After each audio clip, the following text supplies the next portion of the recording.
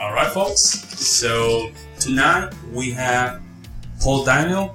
He's a life coach and a writer, fiction and non-fiction. Yes. Right? Paul Daniel, welcome. Thank you for coming. Thank you, Pablo. Yeah. So just to make the story short, we met last week, right? Yes. Last week in a piano meetup. Yes. Yeah, am I correct? So why you were there? Tell me. I was there because I am doing my work in artwork, and in addition to that, starting my own business, which includes the artwork that I do. And so I am in a state where I no longer have the constant interaction with people that comes with either being in a job or having employees. I left my job to start my own business and move ahead with everything that's involved with the business, from the artwork to the other divisions of the company. And so I need to go ahead and actively acquire interaction with people that will be stimulating. A person should have social life, period. Yeah. A human being is a social being and a social creature, and you need to interact with people. And so I started looking for ways to find people who had values that I value, the good values of life, a good art, reason, self-esteem, and purposefulness. And so I found out I'd heard of the Meetup app, and so I searched various terms, everything from puzzles to piano. And, Really? yes, and one of the most productive searches was searching the instrument names, and so specifically piano, because I love music, and so when I searched piano, I found several different piano meetups, one of which was the one that we met at, and I've gone to it many times, and There's a couple, right? yeah, there's many, and there's more than one good one, and but the really good ones are hard to find. You gotta really You have to dig find in, which right? ones are in the right style and have people who you click with and who you really enjoy talking with. So the one that we met at was the one that I found after a long search. Oh, wow. So you have been really digging in. Yeah. Yes. It's very interesting because when I started looking in the meetups, the meetup website about performing and just try to meet with the other musicians, I was having a little bit of trouble though. Yes. It's a little bit surprising in a city of 7 million people, 7 million people, that you can find it so hard to find people who have culture of the kind that you really search for, that would provide you with a satisfying social interaction, and some of these meetups really do the trick. Yeah, I really do agree. them. You say? Are you referring to the fact that we are missing this arts and culture interaction? For example, I'm a composer. I would like to meet with other composers. Yes. I'm a pianist. I would like to just meet up with other pianists and just talk about music and all the aspects surrounding it. Do you think we are missing a little bit of that? What's missing a little bit? I mean, in the interaction phase, because we do see a lot of concerts, but we don't see these small groups. I see what you mean. Yes. When you go to a concert, it's not specifically meant for socialization. The most you could do is an intermission. Is you see somebody who looks like they're approachable, walk up to them and say, "Wow, so how did you enjoy that performance of the piano concerto we just heard? I thought that the pianist had a great deal of passion, or I thought the pianist was kind of bland." And you might interact, but this is New York City. People tend to be very cautious, Okay. and so concertizing isn't a socializing venue. And it creates this odd dilemma that in a city of 6 million people or so, you can find it very hard to find specifically the kind of people that you really want to interact with. And these meetups allow you to, at minimum, know that when you're there, there's going to be people who at least have one thing in common. Like, if you search piano, if it's a piano meetup, of a name like Let's All Meet Up and Hear Piano Music, or Come and Play Piano, if that's the title, you know that people there at least have an interest in piano music. And, let's say at a meetup there's 15 people who show up. You talk with people, usually afterwards, some people want to go out to maybe a diner and talk with some of the people they've met. And then finally you can accomplish what you're looking for. Some social life. Yes. Some vital interaction, some conversation instead of just listening to the music, which is great too. But finally you can interact based on your values. Oh, you love composing too. You play piano. You don't play piano, but you work in the classical music industry. You aren't involved with classical music, but, you're interested in anything involved with piano. So what kind of music so far that you've heard? And you can have a conversation, and that digresses into other things. Oh, so what year did you go to high school? Oh, wow, we graduated in pretty much the same year. When I was in school, I was on this kind of team. Oh, you also did that kind of team too. Oh, wow, did you know this person? Oh, you knew that person. Suddenly you can maybe find a person who you not only have values with, but you might have a similar history. And suddenly you're bonding.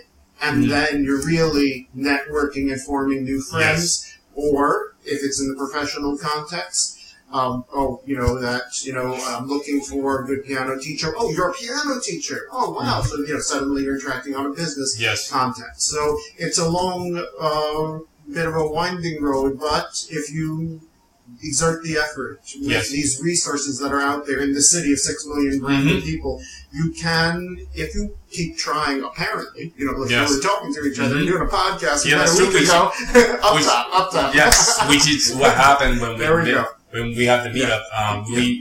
I went there just for performing, but then I wanted to just make some networking. Then I met you, and I met all the folks also, and we just made more connections, right? Yes, So you got to, I guess the bottom line of it is use the resources that are out there to bona fide social interact, as opposed to music attend.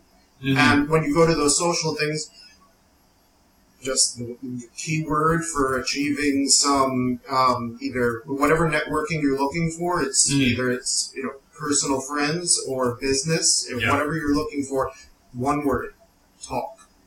Find somebody who looks like they might be approachable and speak. Talk about what has just happened, ask them what kind of work they do, ask questions, answer questions you get asked, and suddenly you're having some social fermenting and creation of the networking of the kind that you're looking for. If what you're trying to achieve is networking in the music industry. Now that you are also a life coach, right? Yes. Are you having a lot of difficulties in the classical music scene, right? Are you having a lot of people that are very shy and they are having a hard time trying to interact with other people? Or you're finding that not the case? I would say that there's a combination. Some people are very amenable to being engaged in a conversation, and some people are wallflowers. I'd say it's not exactly this, but it's one or the other. There's the ones who will talk, and there are the ones who are just very much there. They perform, they play the piano, and then they want to leave. But that's a personality issue. But that's what I found so far. That said, I'm not actively soliciting life coaching students at these meetups. Yes. I go to, like I mentioned earlier, I go to interact socially and have good conversations and perhaps make new friends, which I have had success in doing. Yeah, I think those small meetups, they're very focused, niche-wise, right? Yes. Let's say you're looking for a niche, which is music, and then you go to a sub-niche, which is piano music, and then you go to another sub-niche, which is piano music meetup. You find these people that have the same interest, and then you can really sit down and have a very common interest conversation, which is very interesting. Yes, almost always after the event. Yes. During it, it's one person after another going up to play piano. Or if it's a guitar meetup, you've got people going to do guitar music. You've got, maybe there's violin meetups and that type of thing. There's chamber music meetups. And you shouldn't be talking during that because the purpose of it isn't to socialize, it's to hear the music, enjoy that experience. But afterwards, it's, hey, okay, let's go out to have a drink. Mustang Sally's bar and let's sit down and have a good steak and talk about stuff. I will tell you something. In my experience, I used to have a lot of those meetups when I was doing my bachelor degree, but were not with pianists. Mostly were guitar players. Guitar players tend to be more socialized. So they like to socialize, they like to relax. I can see that. You can see that, right? And even when I went to do my master's degree, I find the same common thread. Guitar players were easier to approach and easier to hang out versus the pianists in others area. Yeah. And the piano classical background, I think, may have more people who are more formal and may not be actively the type who are the more, this is the word for it, the gregarious type. Okay. You might see more flamboyant, colorful personalities who play guitar. Yes. It's a very open, interactive medium. You can look directly at the audience during the performance. The pianist looks at the sheet music or the keys and isn't specifically a interactive artist. So I could see how guitarists would be more gregarious and piano people might be a little, maybe somewhat less. That is, but there's that's a good point. Like yourself, who love to talk. Yes, that's a good point because you're like me. I love to talk. Yeah, I like to socialize. That's a good point. It is true. It's something you have to do with the body language. You notice pianists always face towards the other side of the stage rather than facing the audience versus the guitar players, which are always facing the audience and the singers also. Yeah. And there maybe could be a psychological effect, type of issue going on there. That one is more focused directly on the music and the other is actively seeking to engage the audience. Now, I saw your website and noticed that you have like 45 projects. And when I say projects, beautiful projects. Blog issues. So blogs. So you take one piece of art, let's say it's a piece of art, whether it's music or picture or anything or dance, and you take that art and you just start blogging. Allow me to clarify what we're speaking of. What I had the idea for was what I call the Beautiful Project. Yes. Which was a effort to, in one spot, shine a light on great, beautiful things. Yeah. Period. Now, the main way that it's been done so far is the blog of the Beautiful Project. And so I'll just speak about that because that's almost the only way in which I'm doing it right now. It's called The Blog About Beautiful Things. If anybody wants to, they can just Google the words The Blog About Beautiful Things, including the. It's the top Google hit as a Google search by its own name. And I moved from third to second to first place. I'm very proud of that. Yeah, that's took a while, but it's so The Blog About Beautiful Things. What I do is I have a list of hundreds of beautiful things I've encountered over the years. And for each, when I have finally, the time to go ahead and do a new blog issue, I'll select one specific beautiful thing, which will either be a piece of music, a painting, a statue, something in nature, and I'll write a short article about that.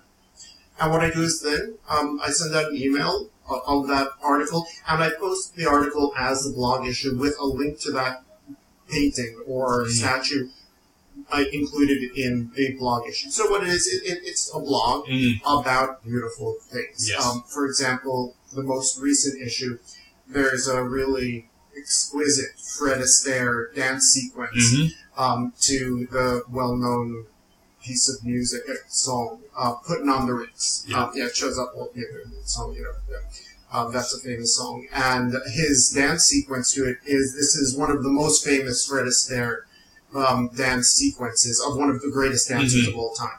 And so what this is for this blog issue, it's a focus on this amazing performance clip that this man did in this movie, and I write some words that are endeavoring to express some of the perceptions that I've had about it, and some of the things of why it's so great, and then I sent it out. And, there's about I think on the list for it, but the main thing is what it does is it keeps me focused every now and then on the good things in the world, and everybody who gets the email or is on the email. So for those folks that are wondering on what he meant by those that are getting the email, he has an email list that people subscribe, and every time that he does an update, they receive. He make an email to just send it to all his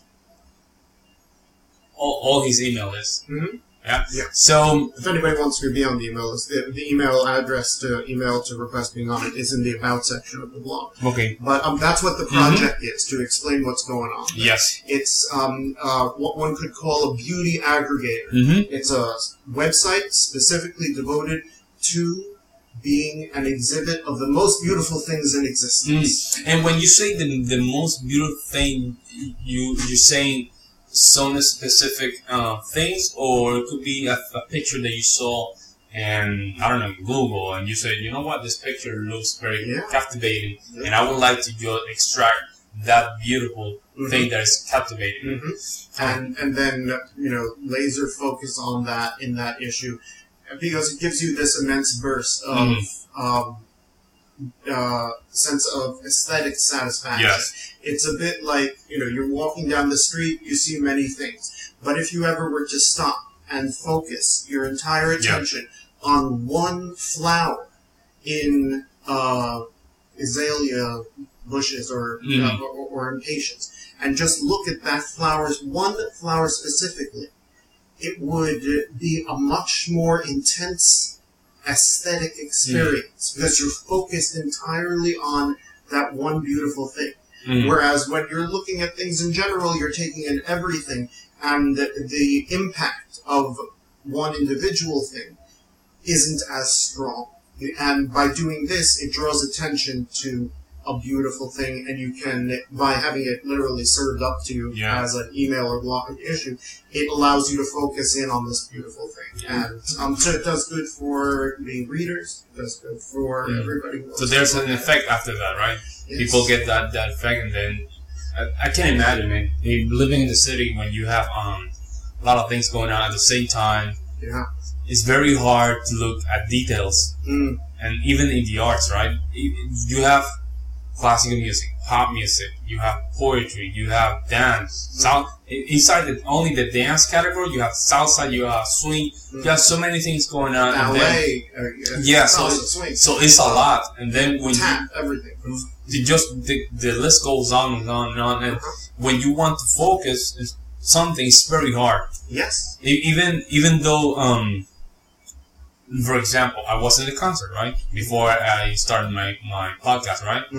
Even though I was inside the building, I was already thinking a lot of stuff that were happening outside the building. So only with that, I was... Wheels keep turning even when you're at the concert. And it's very hard to focus. Now, so in your life coaching side, I'm assuming you have patients, not patients, but customers that comes to you and they tell you, okay, Paul, how can I just put myself in this center? I'm all over the place. How can I just be here instead of here? The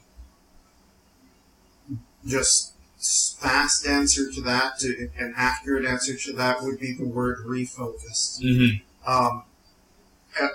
As a human being, you are always dealing, as an adult especially, with your work, your personal life, the bills that need to get paid, the difficult conversation you might have with your significant other, the problems going on with your brother, sister, mother, father, family life, a ton of things going on at once. And the issue is, if you are going to go to do something which is meant to be relaxing, you there in your mind, you recognize the wheels are still turning up there. And what you do is you label those things as things that are other than what you want to do. Yes. And you attribute those things that are buzzing in your mind to the normal human function of a mind, it's on things. But you have the power as a human being to control what your attention is focused on. And you take this attention that's, going all over the place, and with the full strength of your will, your volition, you turn your eyeballs and your ears and your head to the music being performed at the concert, and you literally have to force yourself to listen. Probably your mind's still going to start drifting off a little bit towards the other things. It's kind of like a car that pulls to the right or the left on the highway that isn't quite properly aligned. And this is normal, almost like in brain function. The brain tends to jump around, but you got to keep pulling that car that veers to the right back to the center of the road. Refocus it again on the concert. Refocus it again on the music. Refocus it on the podcast that I'm attending right now, even though other things might have been going on in your head. Yes, you keep your mind refocused on the thing that you want to experience intensely, and for the duration of that thing, it tends to get easier, and eventually you find yourself absorbed in the experience. It's not to say your mind isn't going to keep drifting off towards that thing that was bothering you, but by using your volition, your will, to refocus on the thing, you will make yourself experience more fully. That is, you'll see it in greater detail, in greater focus. You'll feel more. And that's what's meant by making yourself be able to appreciate the experience. Yeah, that's my answer. Refocus. Keep refocusing. Yeah, to be honest, it's hard, but you gotta do it. Yes, seems like, there you go. Oh god, it wasn't recording you.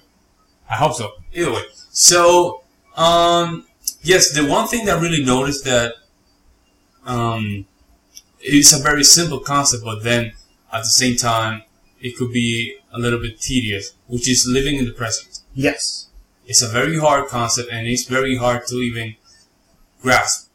How can you just tell people or advise people any exercises of how to identify those thoughts and just say, no, go away, I want to live in that moment? My answer would be that the issues that are distracting you, one, if they are of such priority that they keep occurring to you, then you may need to stop what you're doing and resolve them. If that is a sensible thing to do. If your activity is so being distracted by the concern over the romance that you're in, or the financial trouble that you're having. If I'm not saying at work you should stop what you're doing and start re-examining how you're budgeting that month. What I'm saying is that if there's something that keeps occurring to you persistently, it's perhaps something to go ahead and just solve that problem. Yes. Literally, smack down that gopher that keeps popping up in your head. And when playing, smack down that mole that keeps, as if it's whack-a-mole, keeps popping up. That said, if something is continuously occurring to you, despite your having already resolved it, not that I'm a professional psychotherapist, but I'm aware as a life coach the technique that's called cognitive behavioral therapy, which has many different ways to apply it, but in a nutshell can be described as what I already said. Relabeling it, relabeling it as a distracting thing that keeps occurring to you, an intrusive thought, reattributing it to some cause, either because you're sleep deprived or you're stressed and things tend to bother you more in those states. Yeah. You reattribute it to that cause, and then you volitionally make yourself refocus. And that's how you stay in the moment, in any context. And, so basically, and let time pass. Yes. Let time pass after you're refocused, and you keep exerting effort to refocus, because your brain will eventually focus on what you want to be focused So on. basically make it Stay in the moment by refocusing on what you want to so those things are be in the moment with. okay. So those things are getting you out of focus. Try to make them as concrete as possible, and just try to put them away. Yes. Or it's just I don't know. If you're a person who is organized, which is advisable, write it down on a piece of paper, or as if you use like a smartphone, if it has a reminder function, set a reminder for 7:15 p.m. to deal with the paying of the Verizon phone bill. So then you set a reminder that if you're going to deal with it, you're going to deal with it, but you're going to deal with it later. And so whatever the problem is, have a good conversation about the thing that your inconsiderate roommate is doing. But that way it's been dealt with, and you can refocus then on what you should be focusing on. So that's a very common topic inside the self-development world. They say like if you have this thought, right, try to identify that thought, right, and try even to look for information about that thought, right. In that way you can really make it concrete instead of something that can control you. So So instead, let's say that I'm feeling bad because my shoes got wet, right? Identifying that feeling, right, or that emotion, and say, oh wait, what is this that I'm feeling? Okay, I'm feeling like this. Let me just look on the internet in this case and look for why I'm feeling like this when my shoes are getting wet.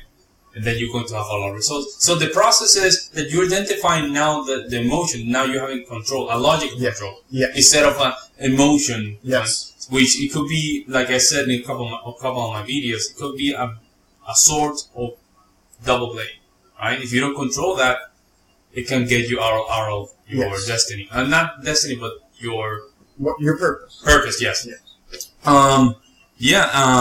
You have more projects here. You have each one isn't a project. It's simply a blog issue. Each one is a couple of paragraphs about a single beautiful thing. So far, I've published 45 blog issues, and that's all that there is to it. The blog about beautiful things isn't a list of projects.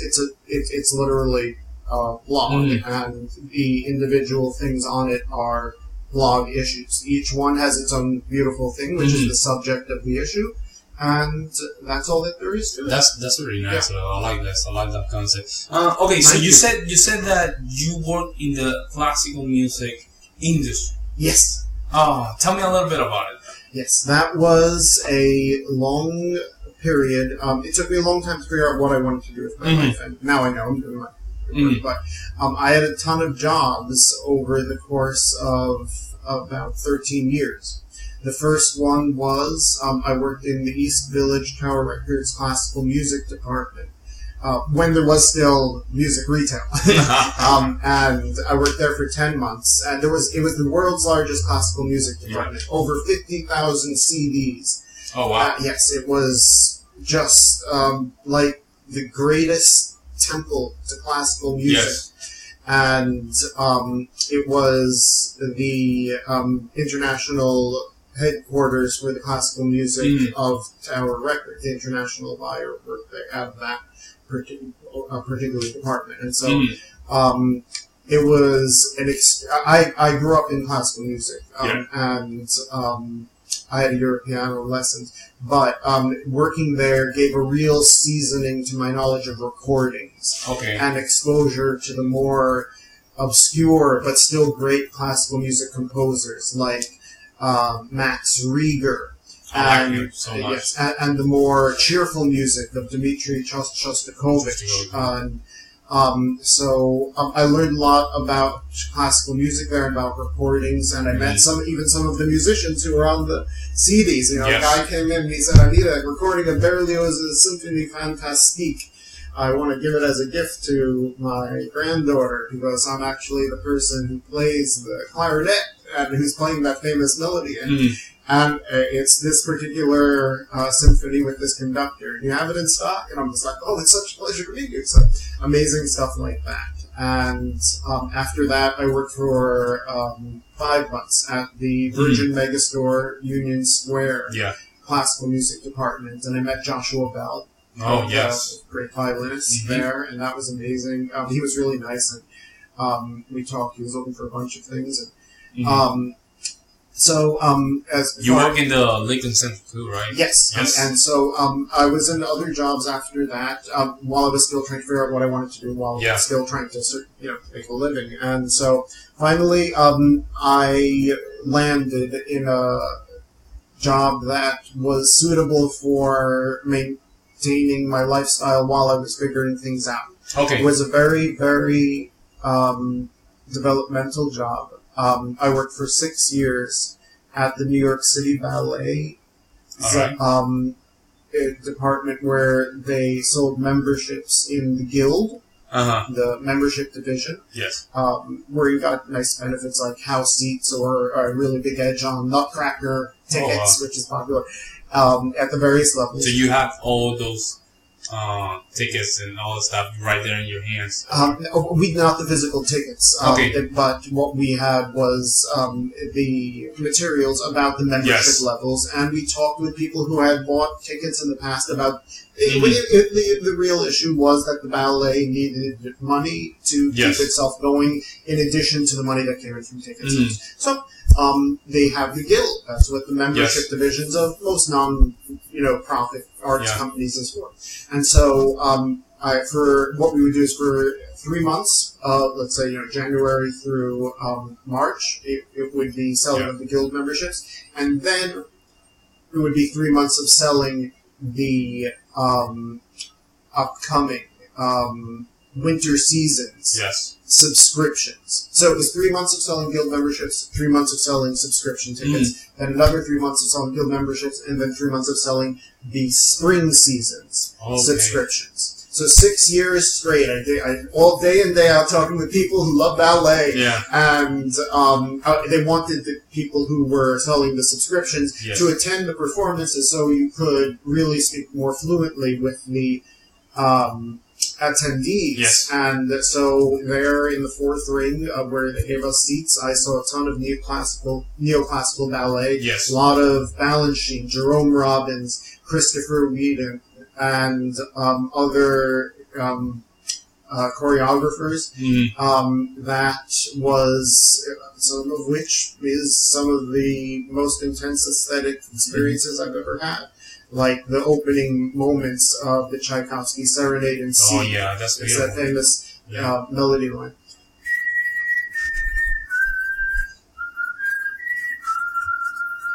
That's a beautiful. I love this. And the opening and the shining of the blue light on the dancers as they stand perfectly still. It's mind blowing. So there were 6 years there. In one of the various positions that I had, I won't say which, but I met Mikhail Baryshnikov, the greatest ballet dancer who has ever lived. I mean, I met him and we talked for an hour and a half.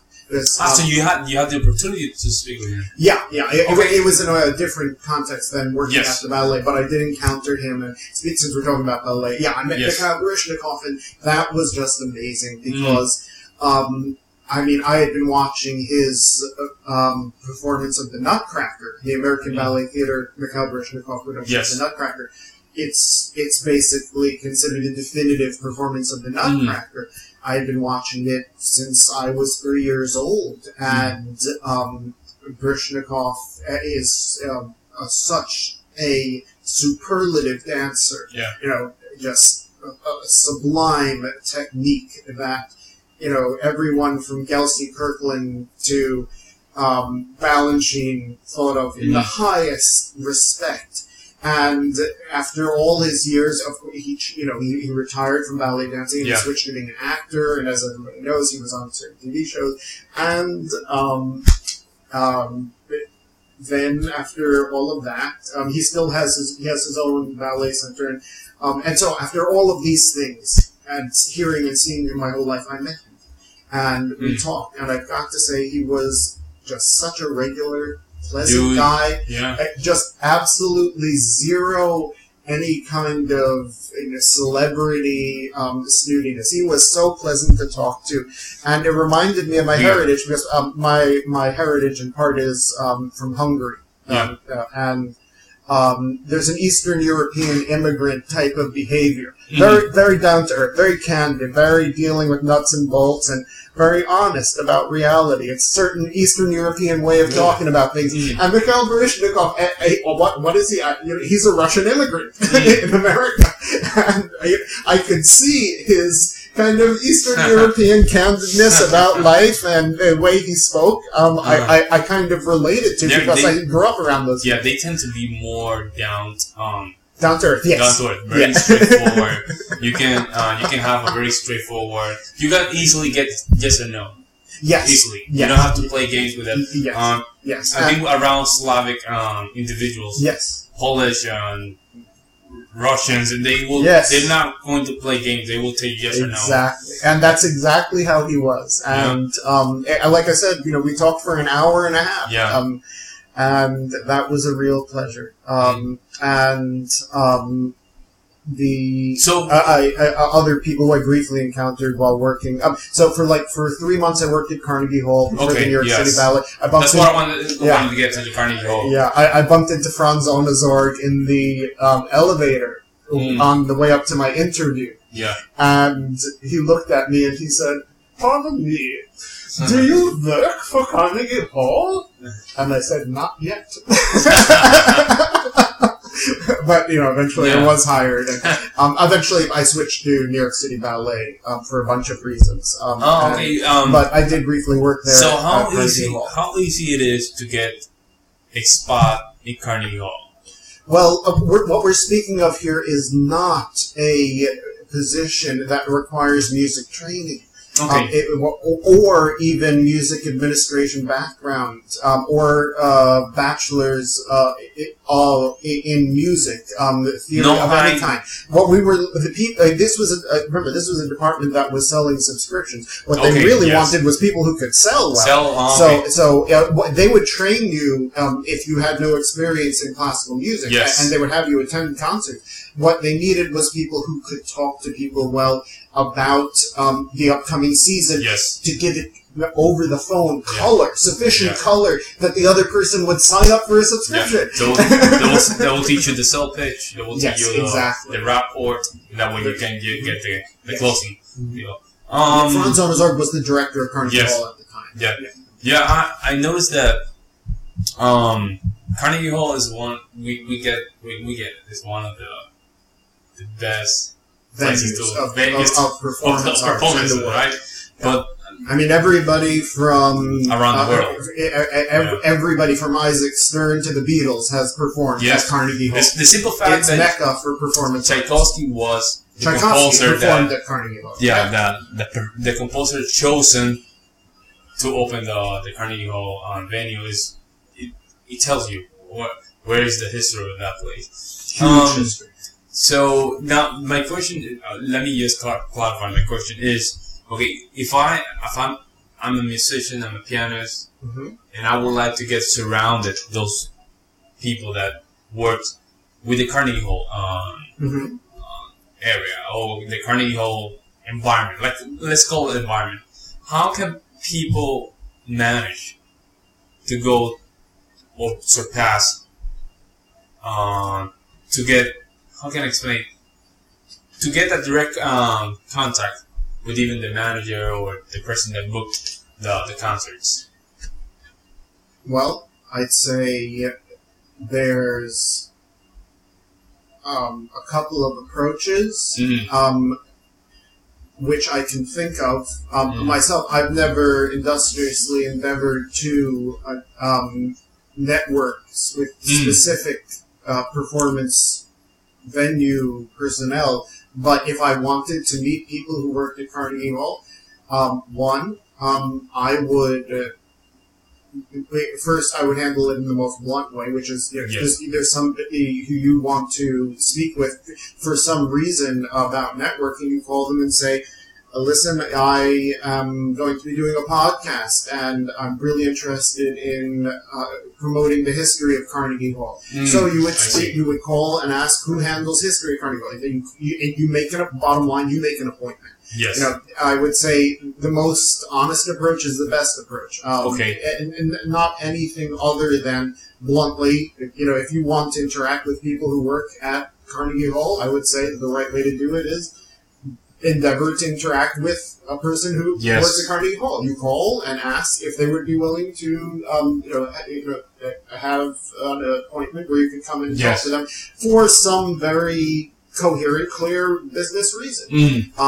There's other things that you can do, however.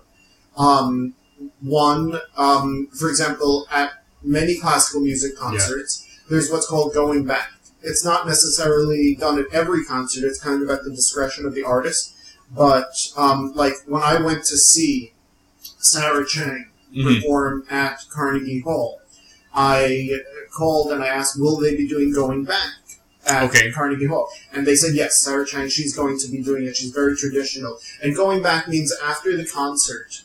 It's kind of amazing that this exists, or if they're still doing it, I don't know, for security, but they were the last time I tried to.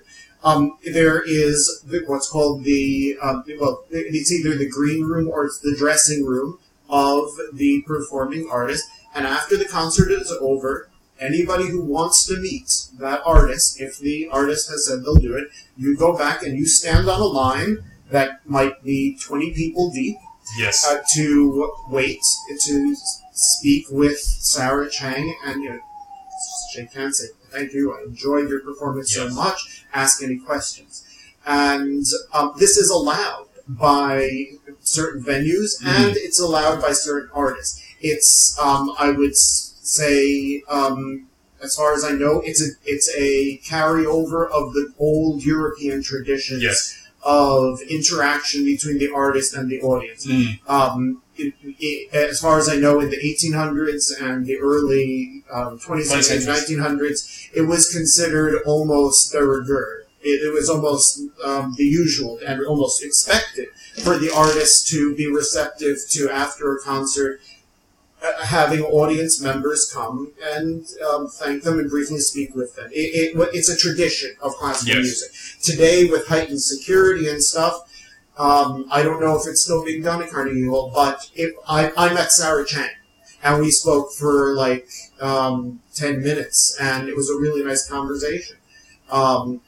And I met I met Emmy, what's her name? Hilary Hahn, another violinist, at Carnegie Hall too. And we had a very pleasant conversation. It was wonderful to meet them. I thanked them for their performance. I thanked Hilary Hahn for her wonderful recording with the Beethoven Violin Concerto that she had recently put out, which was a big hit. And then I left, and that's how it goes. So in this manner, you're interacting with the performers. Inevitably, there are people there from their recording labels. Inevitably, there's staff that's there for the protection of the security guards. And so, if you were looking to speak with somebody about stuff, you could in that way too.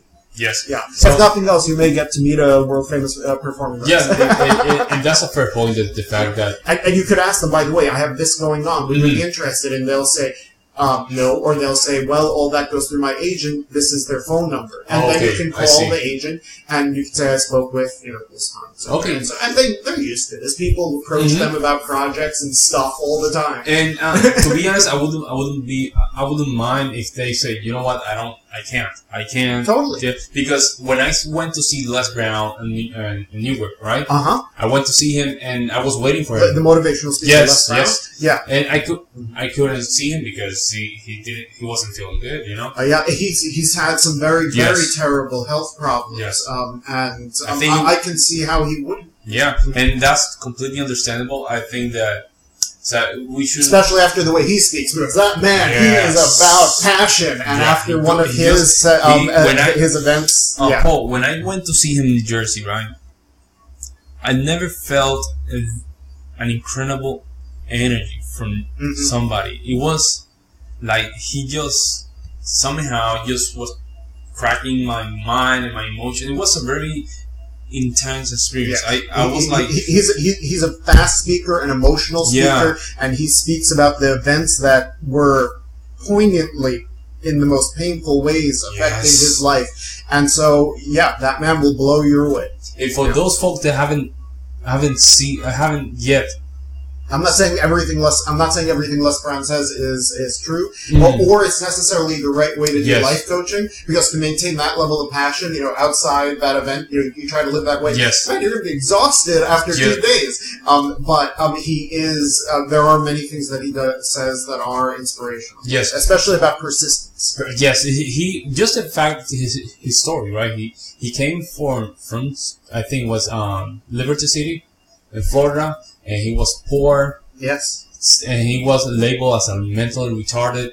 Yes. And just with that, where he's now, yeah, it's a clear evidence that you should at least check him out, even if, for musicians. I don't know.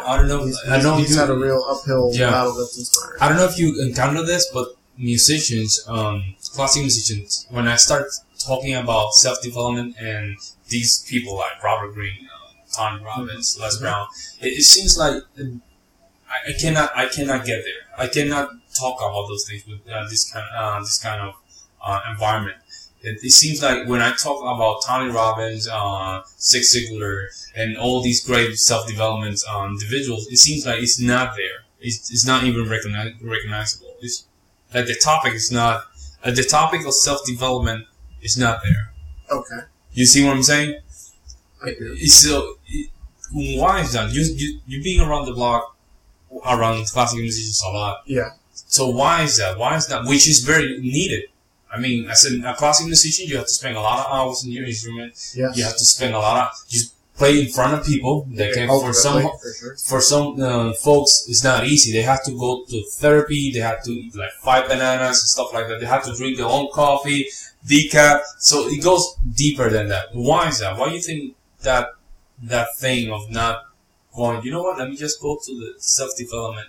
Why hasn't that become a significant presence in the classical music industry? I believe, I haven't studied that, but just here spontaneously answer your question, I believe the answer to that is that the arts tend, in particular music, tends to get treated with a more non-intellectually explicit manner of thinking and acting about it than most other categories of work. And to put it in one term, it's treated as almost a more mystic thing. Thing which can't be put into exact words, in part because music, those melodies tend to come from your subconscious. Yes. And people view that as a purely inspirational type of thing, which the cause for which either shouldn't be looked for or can't be found, which isn't true. You can explain it, but the current state is that music is something that is created in a passionate, emotional, and inspiration type way that is not intellectually understood. And therefore, the idea of somebody speaking to you about self-development and how to motivate yourself is something that seems like it's in a very different lane of a different highway. Yes. That, music is this undefinable thing, and self-development and motivation and life coaching is very much about, which would benefit a musician. It's about coming to understand how you function as a human being and how to make yourself live in a really good way, in hopefully the best way. And so I think that's why. The music industry has never, so far, adopted the practices that certain other industries, like concrete business, Yes. or electronics, or information technology, Mhm. or sports, Yes. which are very concrete, Mhm. very even mathematical, Mathematical, and yes. analytical, and so are more amenable to an intellectual guidance about how to do it. Mhm. And so somebody who does music might feel very averse to hearing about an intellectual analysis Mhm. about how they could create inspiration in themselves, because they regard it as something that they should just let happen in an organic way. But at the same time, because they don't have a structure for it, they may have more difficulty. And so there would be benefit, but I would say that's why. Yeah. That's a good point. So I never far, thought about it. so far. Did- Eventually, I think that it will come in. But because utterly, this is clear. Life coaching is a very new profession. It is true. It is true. It's been around for how long? I mean, like 40 years or something like that? It's, I would say it existed, as I understand the history of the profession. It started in literally coaching. And when I say coaching, I mean Yes. sports coaching. Sports coaches talking about what made for a really good player and what makes for a really good team. Then they started speaking with businessmen in corporations about how to be strong in your work and how to have your team and your business work. And from this, there grew this new thing separate from sports of Yes. the motivational speaker. And eventually this new term, not the sports coach, but the life coach, the term got coined. And the watershed moment sort of for this motivational type of work was, to the best of my knowledge, Stephen Covey's publication of The 7 Habits of Highly Effective People. I love that book. That's a book that a lot of people could relate to because it was so concrete. 7 Habits of Highly Effective People. Just get those 7 habits, read it, reread it, and you will just make sure that you really make sure they're ingrained in your mind. Because one thing is just to read it and say, oh, there's 7 habits. But then when you read it and try to apply them, you will feel some changes. Yeah. You will feel some changes. And I'm not saying 7 Habits of Highly Effective People is the be-all and end-all of self-guidance or anything like that. What it was is that after the publication of that book, a lot more people had heard of motivational books or the motivational speakers. And things have grown, and it's still growing. It's like, it's alchemy turning into the exact science of chemistry, but it's taking a very long time. And you had a question about artistic inspiration, which I think connects well to this. But you go ahead. Right? So the thing is that, as an artist, right, we do let ourselves to be guided by, inspirations, right? But then in the same time, we have to do the hard work. We have to do the hustle, right? For example, I'm a pianist. I have to sit down and I have to practice like crazy. So there by itself, there's one tool that I can say like, hey, I'm practicing and I know my body's not liking it, but I know it's the right thing to do. So right there, I'm making the connection between the self-development. I'm making a huge connection saying to myself, okay, I need to do this because I do believe in the process. Yes. Because if I do this tomorrow, I'll be better. Yes. Yeah. And I have my friend of mine, Mike Bain, is a comedian, and we speak about this all the time. And he's a comedian. As a comedian, you get exposed very, like, you being in a comedy show, you say a bad joke, that the thing's coming, right? So they have to work with that. Yeah. So it's almost the most exposed, I think, a person in the can arts, be. right? There's no instrument. There's nothing else. It's you and the audience. It's all on you. It's the most raw exposure I think a person can have. And you need a very, very, very gregarious personality outgoing to get up on that stage and tend to make people laugh. And so what was he talking about? That he needs to practice a lot? Or? No, he's a great comedian, man. And I've been talking to him, and even when he speaks to me and he talks to me, you can see his nature in his comedy, right? He already has the comedy in his nature, so you don't have to work on that. But then okay. When you mentioned practicing earlier, I thought that's what it meant. Yeah. So when you go to the mental area, right? To the mind, the things that's going on, right? Like we were talking about a couple minutes ago, living in the present. Just make sure that these thoughts that is going on while I'm doing the joke is not interfering between my jokes and my feelings, right? So you have that a lot, right? Yes. But then here's the thing: I can speak with him and other comedians about these topics, right? But then when I go to a classical musician, it's like it's not even correlated. It's just like, even though they are very correlated, yeah. When you hear a lot, when you read a lot of history about Beethoven himself, he has his own belief system. When you see Mozart, when you see Bach, you see Rachmaninoff, you see all these great composers and great musicians, you tend to see their sudden belief. They have their own belief. They just go with those beliefs. You see where I'm coming from? Yeah. Yes. Yeah. So that's the disconnection that I'm seeing, which it could be very helpful. Yeah. Yeah. Yeah. Yeah. There's a personality type difference that causes it. There's a behavior that is different. I mean, a stand-up comedian is all about direct interaction with other people. Performing a musical, performing arts musician is about performing a piece of music. Well, that's going to be perceived by the audience member, but that's their interaction. They're interacting with the performance, not in any direct way with the performer.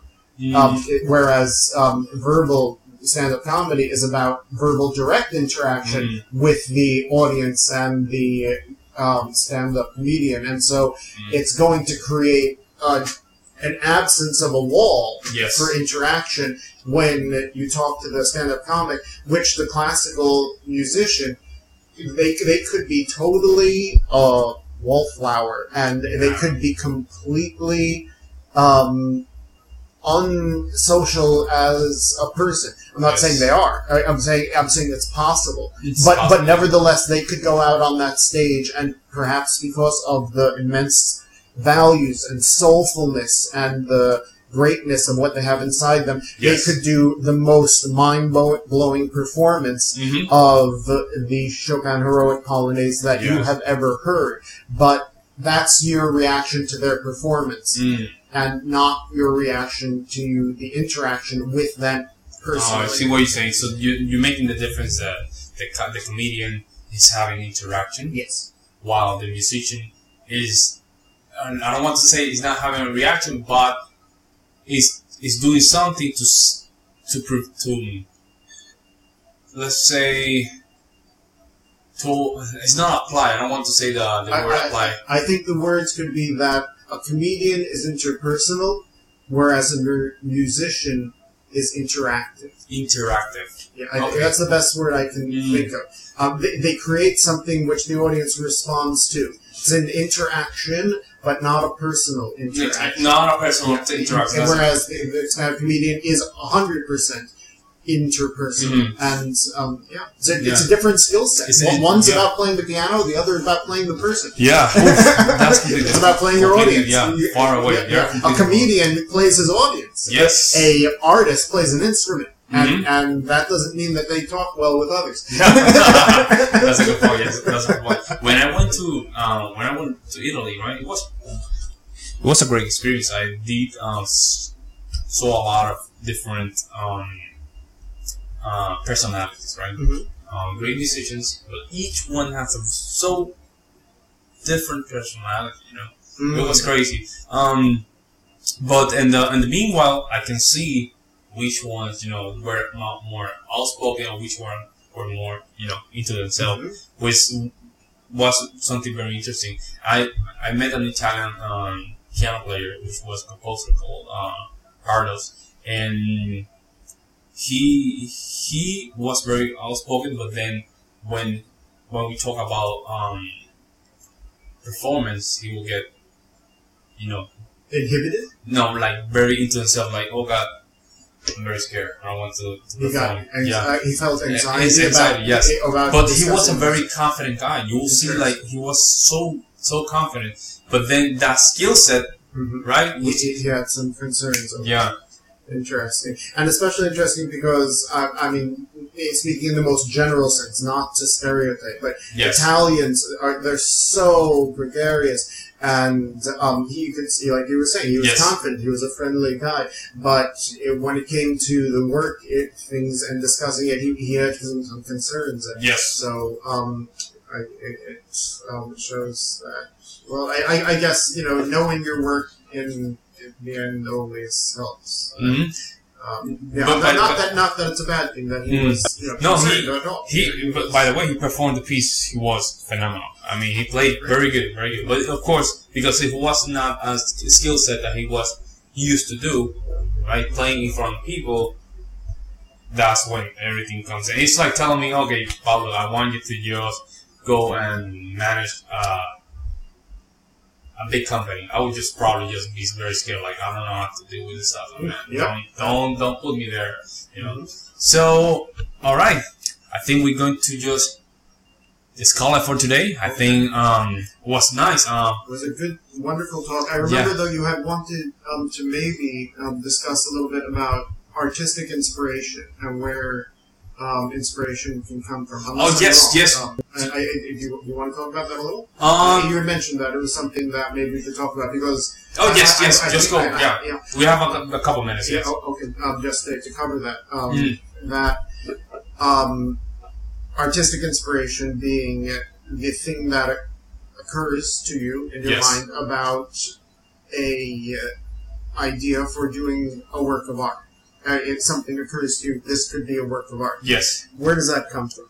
And what I can say to answer the question you had asked about, like where artistic, you're doing your writing, Paul, you're doing your blogging, where do the ideas come from?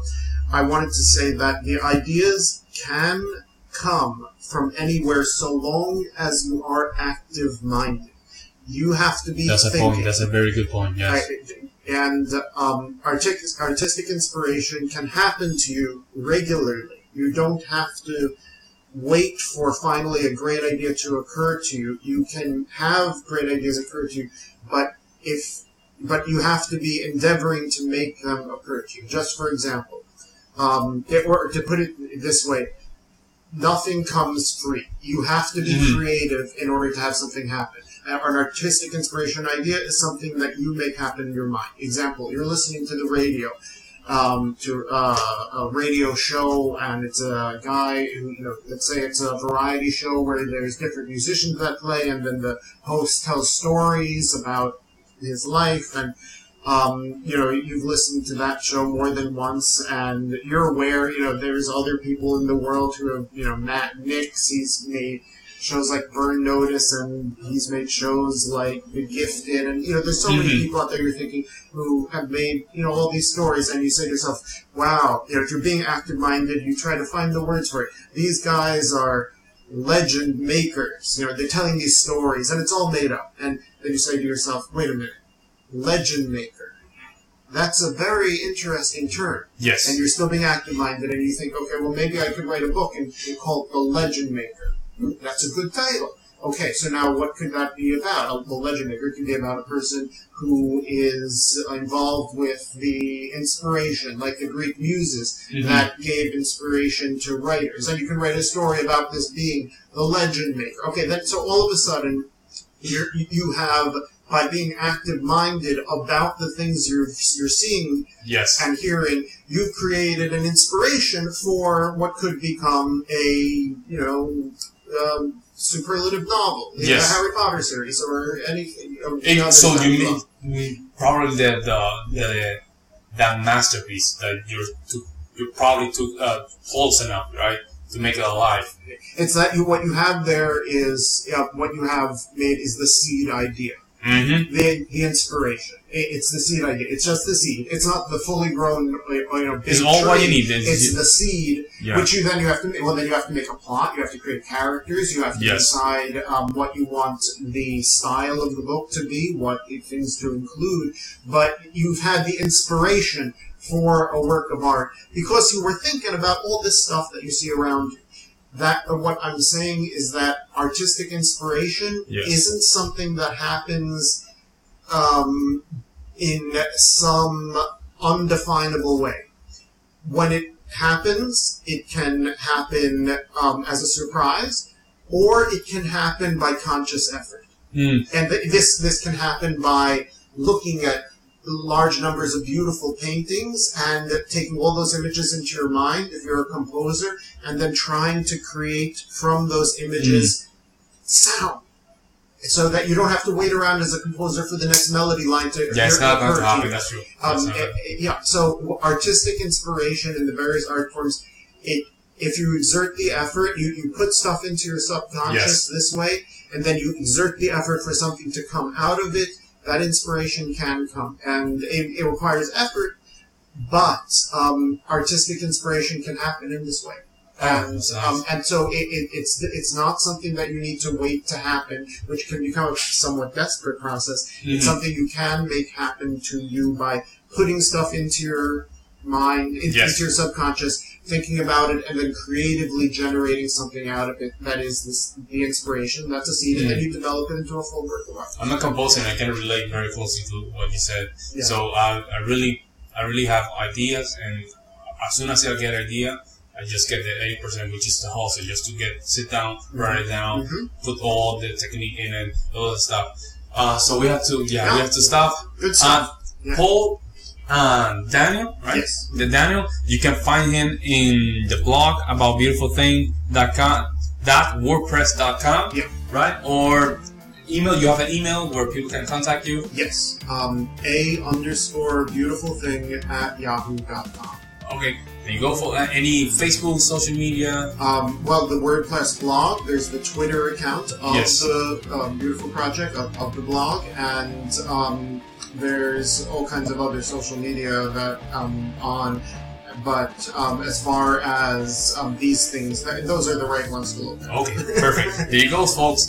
Paul Daniel, the owner of the blog about beautiful things. Thank you for coming, man. A pleasure.